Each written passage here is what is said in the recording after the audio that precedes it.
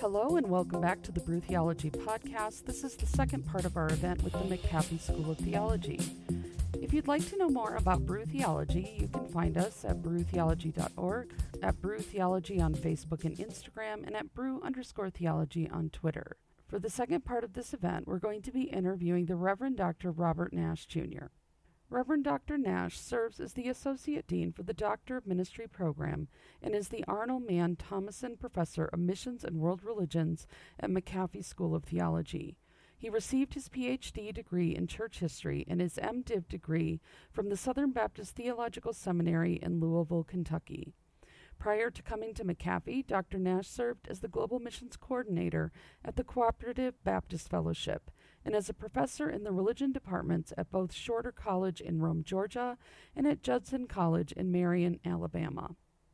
An author of 3 books and numerous articles, Dr. Nash has devoted his research and writing to the intersection between religious faith and culture, paying particular attention to what happens to religions as they move from one cultural context to another. This research interest eventually led him to move from the classroom to the laboratory as he directed the global mission engagement of the Cooperative Baptist Fellowship, assisting that organization to adapt its global engagement to the unique challenges of the 21st century.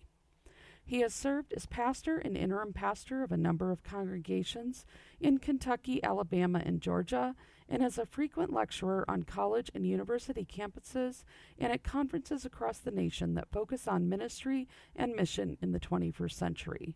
Dr. Nash is married with 2 grown children. He enjoys grilling and eating his way through every Asian restaurant in Atlanta. He runs about 15 miles a week, and he has a dog named Nemo and 2 cats, Mama Kitty and Agamemnon. Please welcome Reverend Dr. Robert Nash Jr. All right, so we are back round 2. One of the things I wanted to say is that at McAfee School of Theology, they are so considerate of all little details. And thank you, Nathan, for this.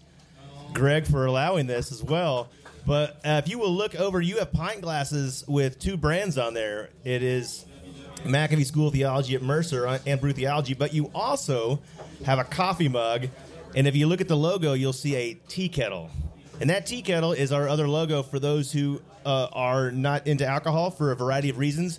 In fact, we do have people that meet at the pubs that don't drink. They either drink kombucha, don't like alcohol, or have religious convictions about that. So we have a chapter for those who want to do just coffee and tea. So there's that. If you're interested in that, then hit us up. So thank you, guys, for that. We do it all.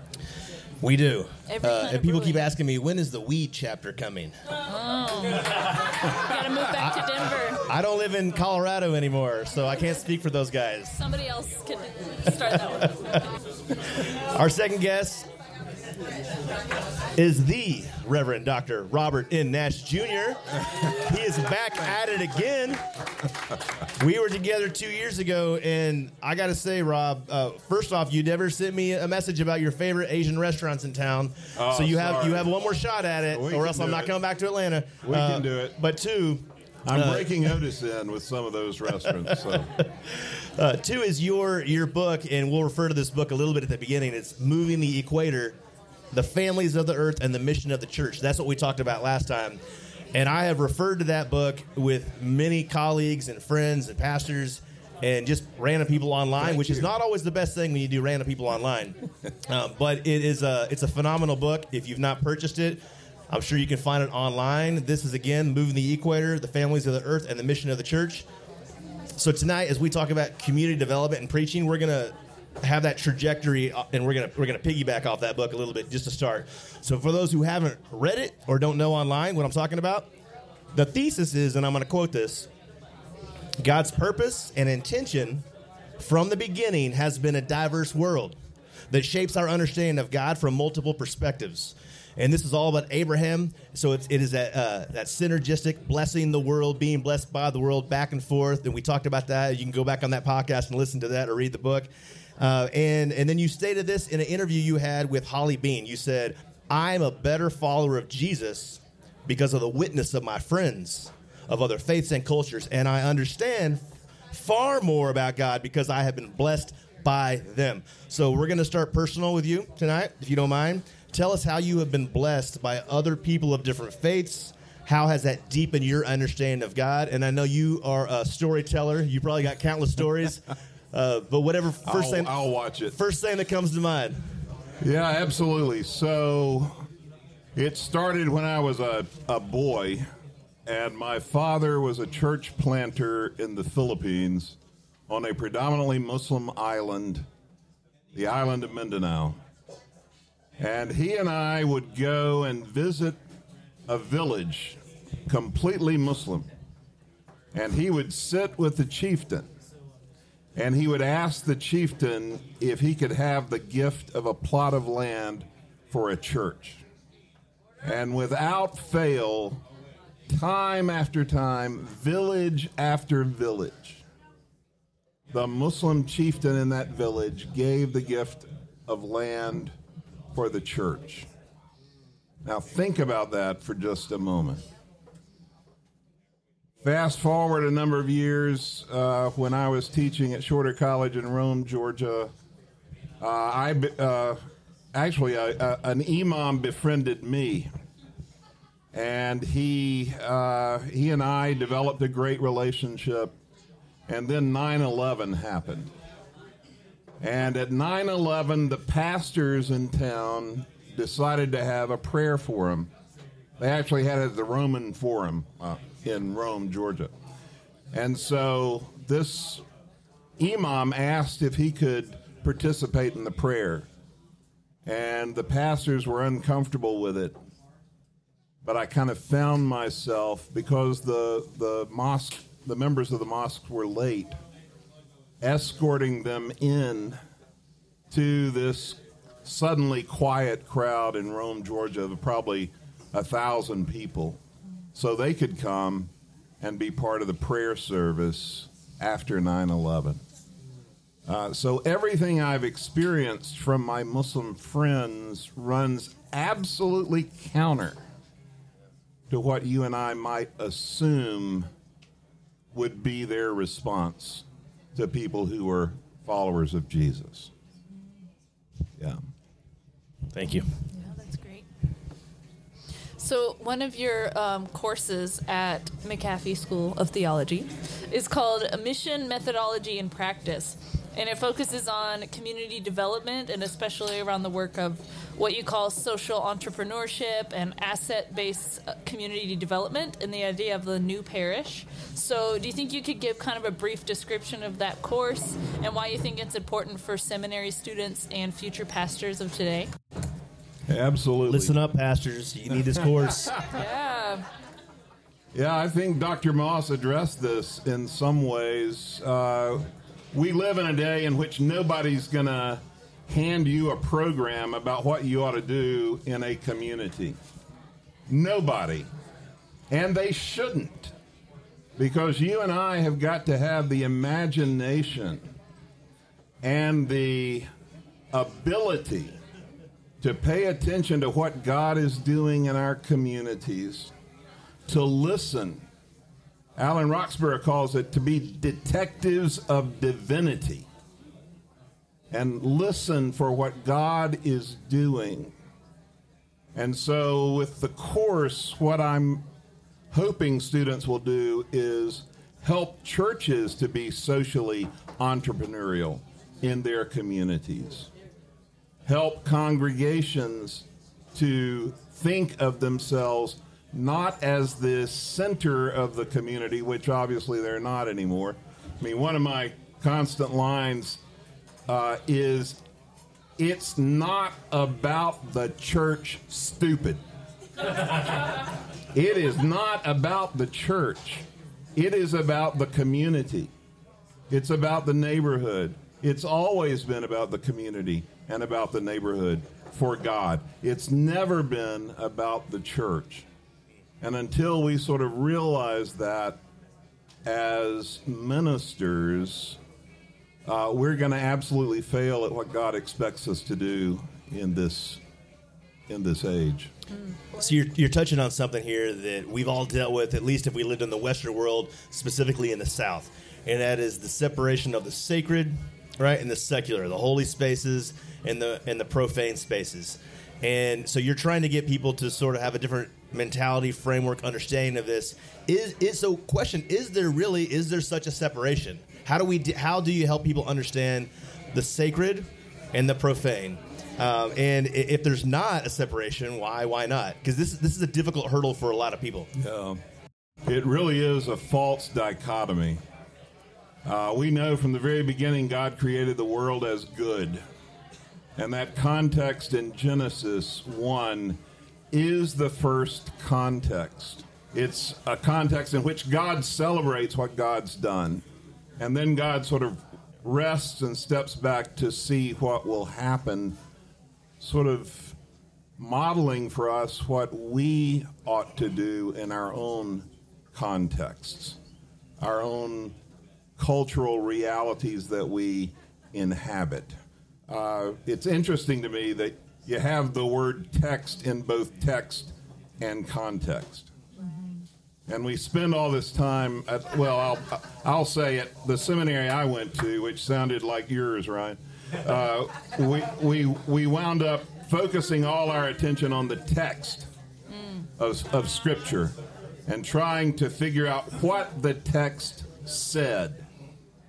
And what we weren't taught to do was to pay attention to the context that we inhabited and to try to discern what God was doing in that context. I kind of become very Buddhist at this point, right? So we're different people than we were when we walked in an hour and a half ago or whatever it was.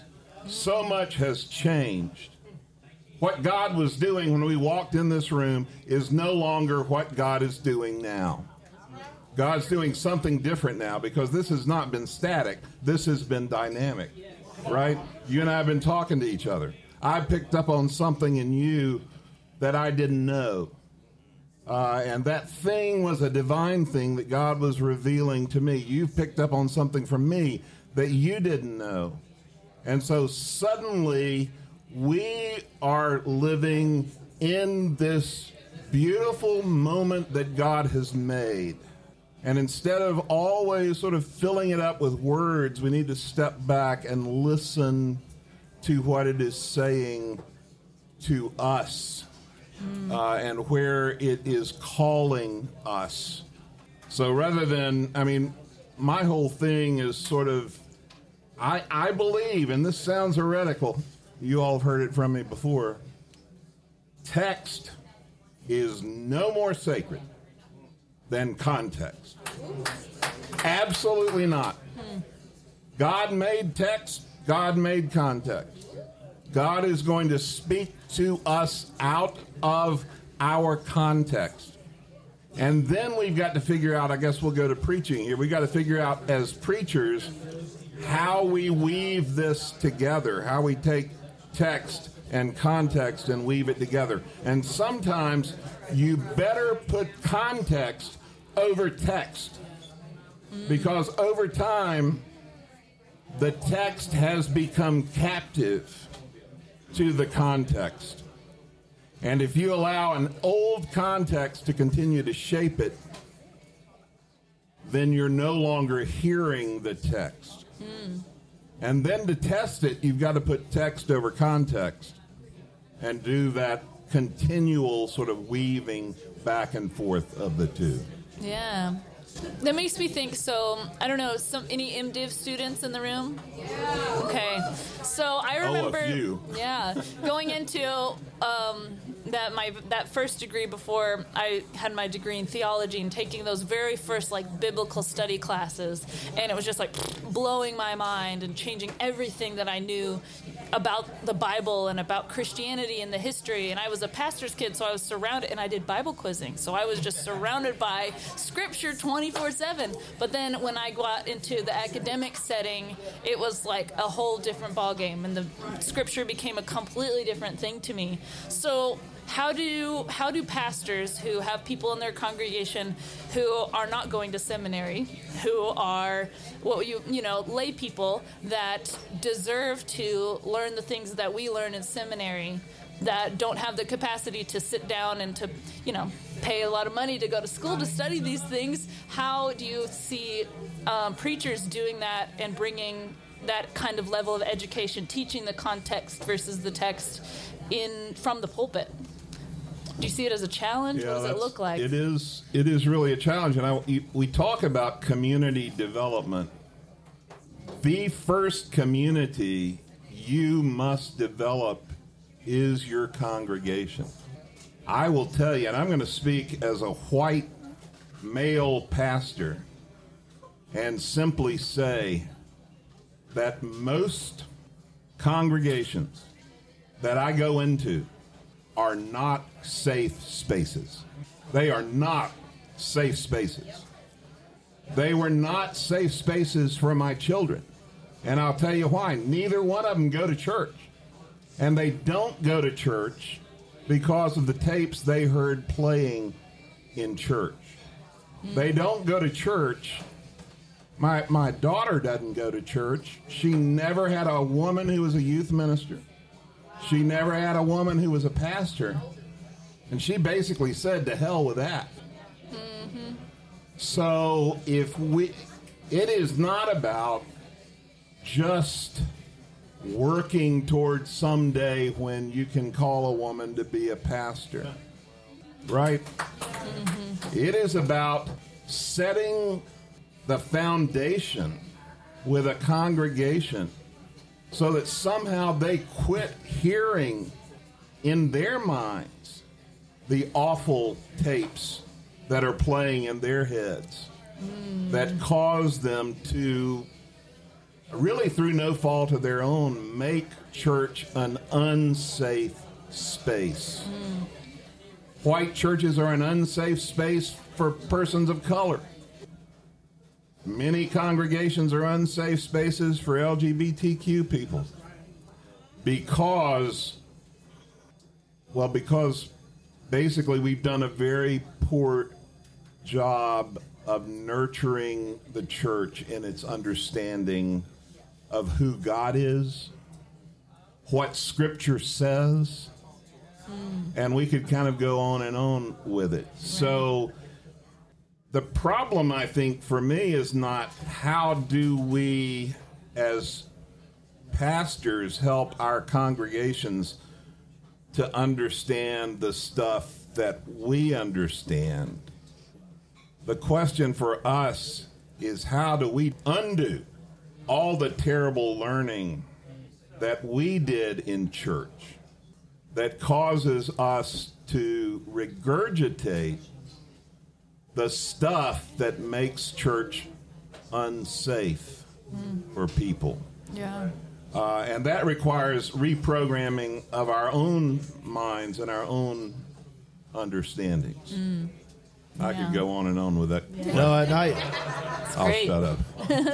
Rob, I get it, and I understand that because I think this deals with that unconscious bias, which it takes a friend, as we talked about earlier, or a community speaking into your life in order to understand that. And I mean, we had just moved, and I have two young girls, 9-year-old and a 5-year-old. And I said, I will not go to a church or belong to a church that is not going to affirm two groups of people, because I know at that point what that means. And it's going to be, do women, can they do all the things here? And can people of the LGBT spectrum do all things here? And so there's like a lot of great churches in our community with amazing people and friends that go there.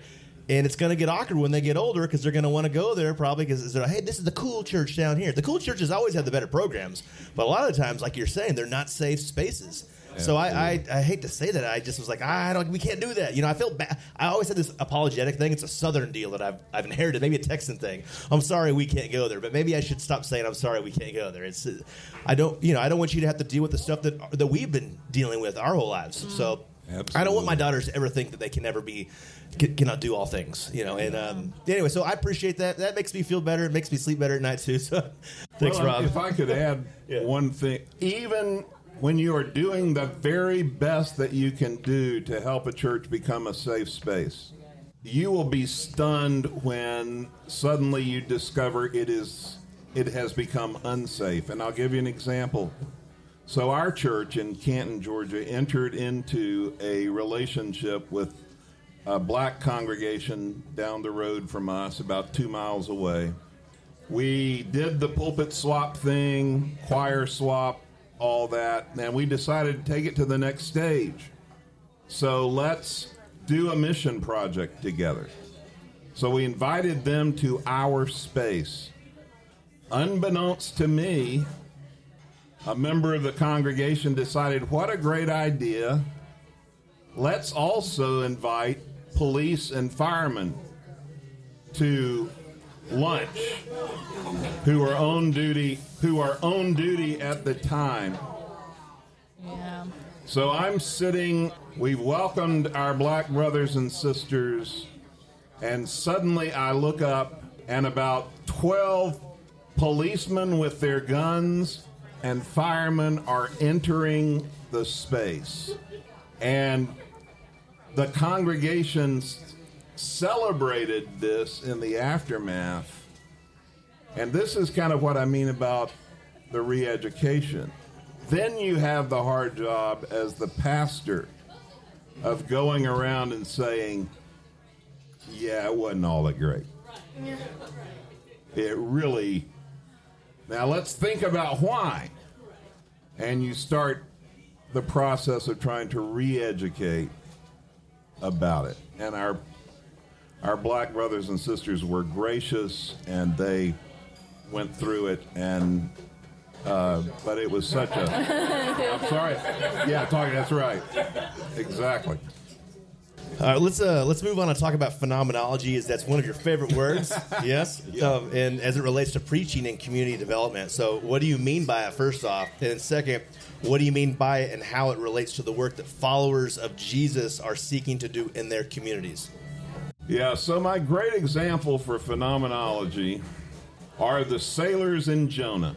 You know, Jonah's a terrible prophet. Terrible prophet. The prophets in Jonah are the sailors on the boat. And here's why they're the prophets. They're the prophets because when everybody's in trouble on the boat and they've tried to figure out what the problem is, the captain goes and gets Jonah and brings him up on the top of the deck of the boat, and the sailors have this wonderful conversation with it. I say wonderful, it's an awful conversation because they're about to die. And what they say is, who are you? Where are you from? Who is your God? Why are we in this mess? That's phenomenology. That is allowing the person to speak to you. Because you're in trouble. You think you're in trouble, right? So you want the person to speak to you about who they are.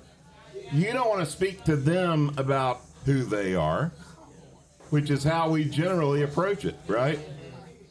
You want them to speak to you. And so phenomenology, it's allowing whatever reality is in front of you to speak to you. Mm-hmm.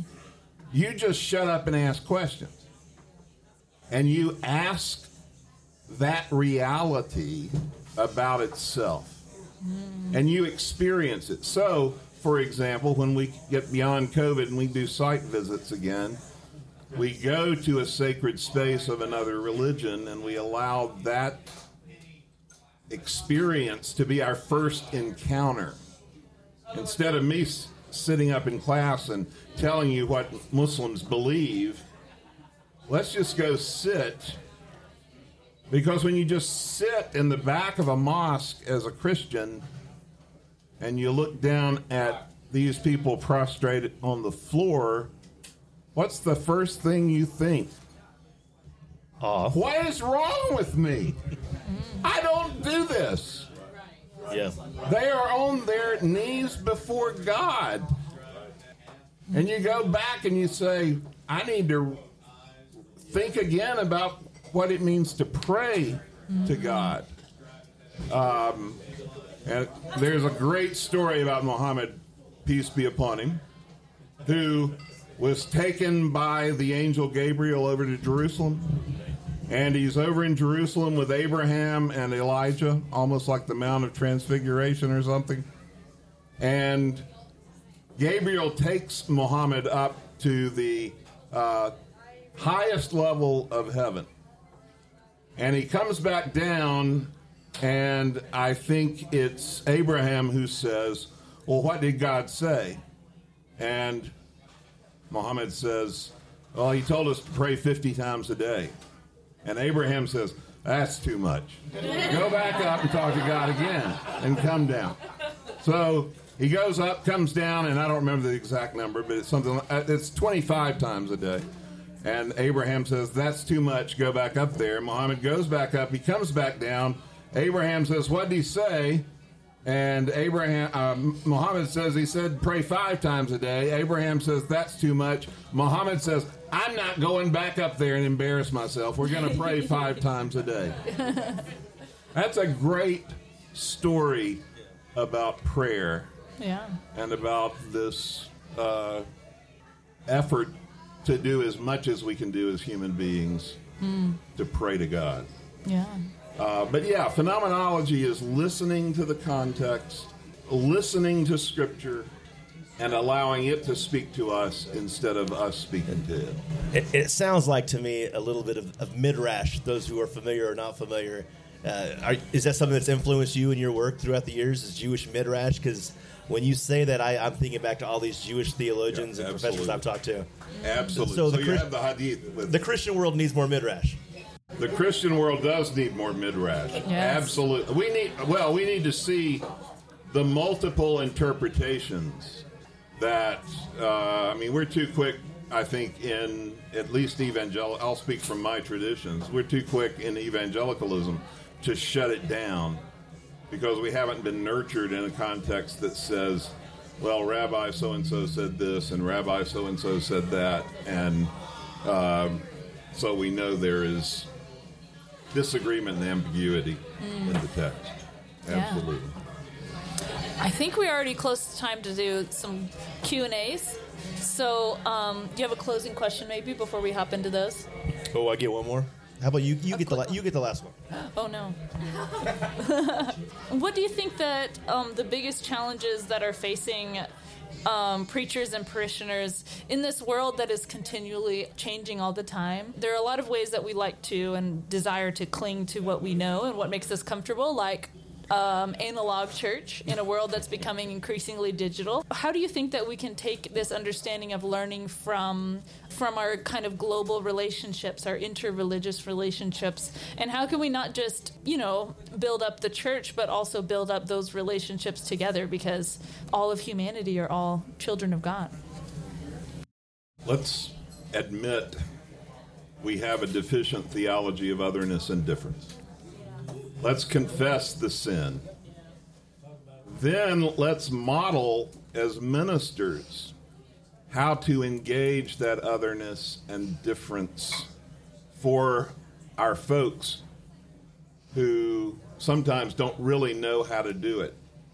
There are all sorts of ways to do that, but I think you develop a relationship with an imam in town, you take a couple of parishioners with you to have the conversation, to hear what the imam has to say. And you model crossing over boundaries so that you become almost a guide. I think that, we're taking students to Morocco to have dialogue with a Muslim university in Morocco. We're going to do all sorts of work with immigrants there. But the point is, we're engaging otherness and difference and helping future ministers, or even current ministers now, toward feeling comfortable in spaces other than their own. Yeah. And so I think all that we can do to model that kind of engagement and embrace will start to break down some of the fear. And something that I think about a lot in what I do and with Brew Theology is that it's not just that you are coming in to like hear from another person, but having a willingness to learn from and be changed by that other person. Because I think, especially like as Christians and coming from maybe more an evangelical context where it's about conversion, and that's like the goal. Like, I have to turn these people into people like me. But what we do is we end up not being willing to listen to the other person. It creates this like difference in kind of power levels too. And so when I do Bruce Theology in Tallahassee, I say nobody's here to get the last word. Nobody's here to convert anybody. We're just here to meet each other at this equal table and to learn from one another. And so I encourage people to learn from and to gain things from other folks. And that creates authenticity, which we talked about earlier, because I wouldn't want to be authentic and vulnerable with a person if I knew the whole time in the back of their head they were just waiting to convert me. I wouldn't be interested in that. And I don't think that's the future of the church or what it should be, and I don't think that's what any of this stuff is about. I think it's about meeting people where they're at and listening to them and being willing to be transformed by them. What percentage of God do we think we get? Yes. By our own scriptures, we don't know a thing. And if it's a trap, people. You're going to go tell somebody else what they ought to think about Almighty God. Yeah.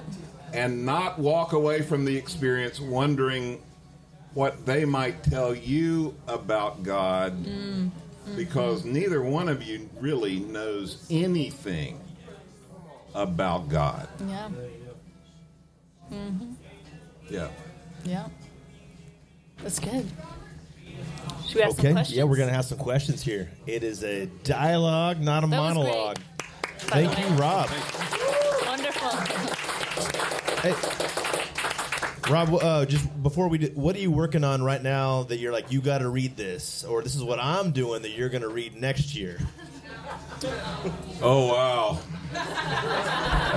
Was that a loaded question? I'm sorry. What I'm working on right now is the history of Baptist engagement with other faiths. A short book on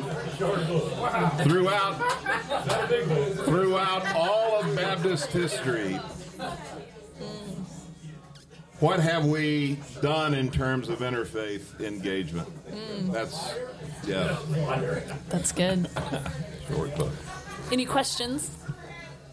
Heather. Hey, so I think a lot of us, whether we're ministers or working in nonprofit contexts or students, we're in the midst of this great transition and change, whether it's from church or otherwise. And so the Great Resignation, all these changes that are happening, how would you suggest we prepare ourselves for that otherness, for that change as we interact as ministers for our congregation, but also just as ourselves? How can we prepare ourselves for those kinds of changes to our communities and congregations?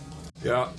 Well, and I know how old you are, roughly. So I will say that because you're basically my kid's age, I think, you all give me great hope, really. It's interesting. I grew up on a predominantly Muslim island in the Philippines, homeschooled by my mother.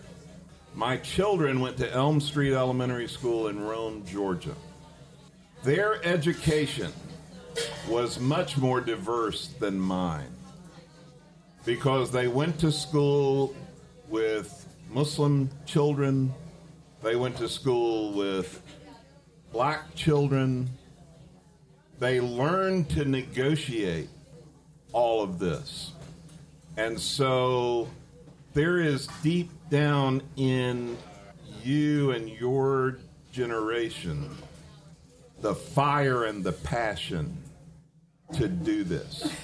When I was, I still am, I guess, taking students on these study abroad experiences, it occurred to me that the students were better traveled than the faculty. Mm-hmm. Because the faculty had grown up in an era in which you didn't go on a mission trip to Ecuador. You didn't do a study abroad program in college. So we started a program at Shorter College in Rome to take the faculty on international engagements because they had never done it. And so, I mean, there is this powerful hope that I see in folks who have grown up after the Immigration Act of 1965 had sort of taken effect, and we were engaging otherness and difference on a daily basis. You've got, what I would say to you is, thank God you got something to work with. You got something to work with. All you have to do is massage it. Most people my generation, they didn't have anything to work with. The 70 and 80-year-olds in my church had nothing to work with. The churches were segregated. Their education was in a white school system or a black school. They had nothing to work with. You've got something to work with that I think puts you in a pretty significant place. But you've got to massage it. And I think you all can be midwives for the birth of something radical and different and new. And one more comment about that. I mean, it's interesting. You mentioned the Bruce Theology Gathering here is something that's new and different. Hear me and hear me carefully. No powerful revolution in the history of the church has ever come from within the church. Ooh. Never. Yeah. Monasticism, outside the church. The Reformation, outside the church. Revivalism, believe it or not. They didn't want those revivalists preaching in the church. Wesley and all those people went to the cemeteries and they preached there. The missionary movement didn't come from within the church. It came from outside the church because the church really thought you left it in the hands of God to do it. And folks said, no, we need to have some human agency in this thing. So nothing significant in terms of revolution in the church has ever come from within the church. Nothing there. I usually have a man of many words. I got no words. So we need another question. Yeah, another question. Maybe one more? Do we have time for at least one more? I think we've got about, 9 minutes or so? Yeah. 10 minutes. Daniel. One in the back. So if you just said no significant movement. Okay, I was a little... Well, it comes from within the church. It's too late. Well, my question is, for those that are in the church now, how do we contribute and keep our hand not just on the pulse of what's happening outside the church, but be a significant part of the new movements that are happening? How do people who are within the church, working within the church now, negotiate that and contribute to that? Well, I mean, the reality is the church has always been, right? It has always existed.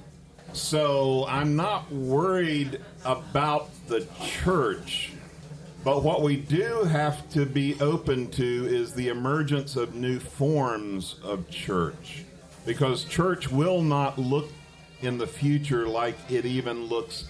I mean, when we say church, we mean the 19th century frontier church, which only existed for the last couple of 100 years. So the church is always going to be. What do we do if we're working in traditional congregations? I think we have a ministry. We are in the middle. We are holding our hands out to those who have been so much a part of that traditional church. And we're saying to them, it is going to be okay. God is going to be with the church. And then we're saying to folks who are sort of outside the church working, we're saying to them, We want to get this thing to you and let you do with it what God wants to do with it. But let's try to hang together through all of this and let God use all of us to accomplish what God wants to accomplish down the road. It's a very unpleasant place to be. It's a very disconcerting place to be.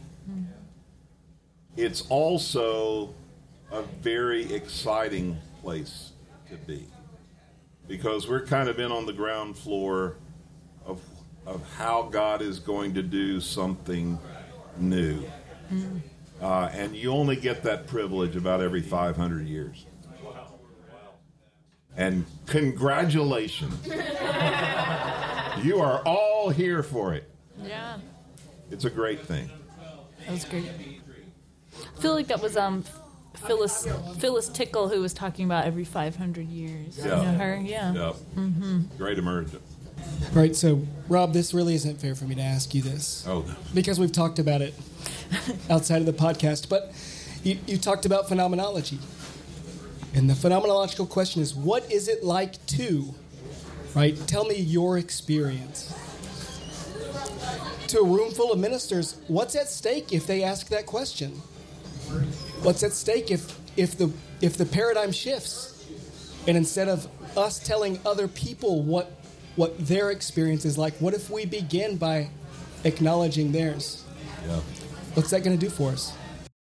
Well, we receive a blessing. That's what it does for us. We receive a blessing. We have this sense that we're the blessing to the world. We've a story to tell to the nations. I have preached my heart out about how we ought to be open to the perspective of others, only to have the congregation stand and sing, "We've a story to tell to the nations," because I'm the missions guy who's there. Yeah, we open ourselves up to receive a blessing that we have been cut off from because of the way in which we've understood our purpose and our calling in the world. So to say, what is it like? And listen and wait for the response is to listen and wait for a blessing from others. Thank you, Rob, for blessing us tonight. For everybody, for blessing one another.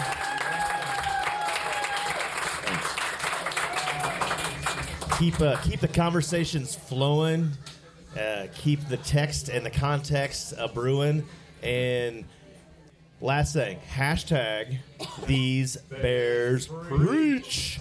All right, if you like this, share it on the interwebs. And we're at Brew Theology. You can find us there. And we're also at McAfee School of Theology as well. Peace. Yeah. Woo.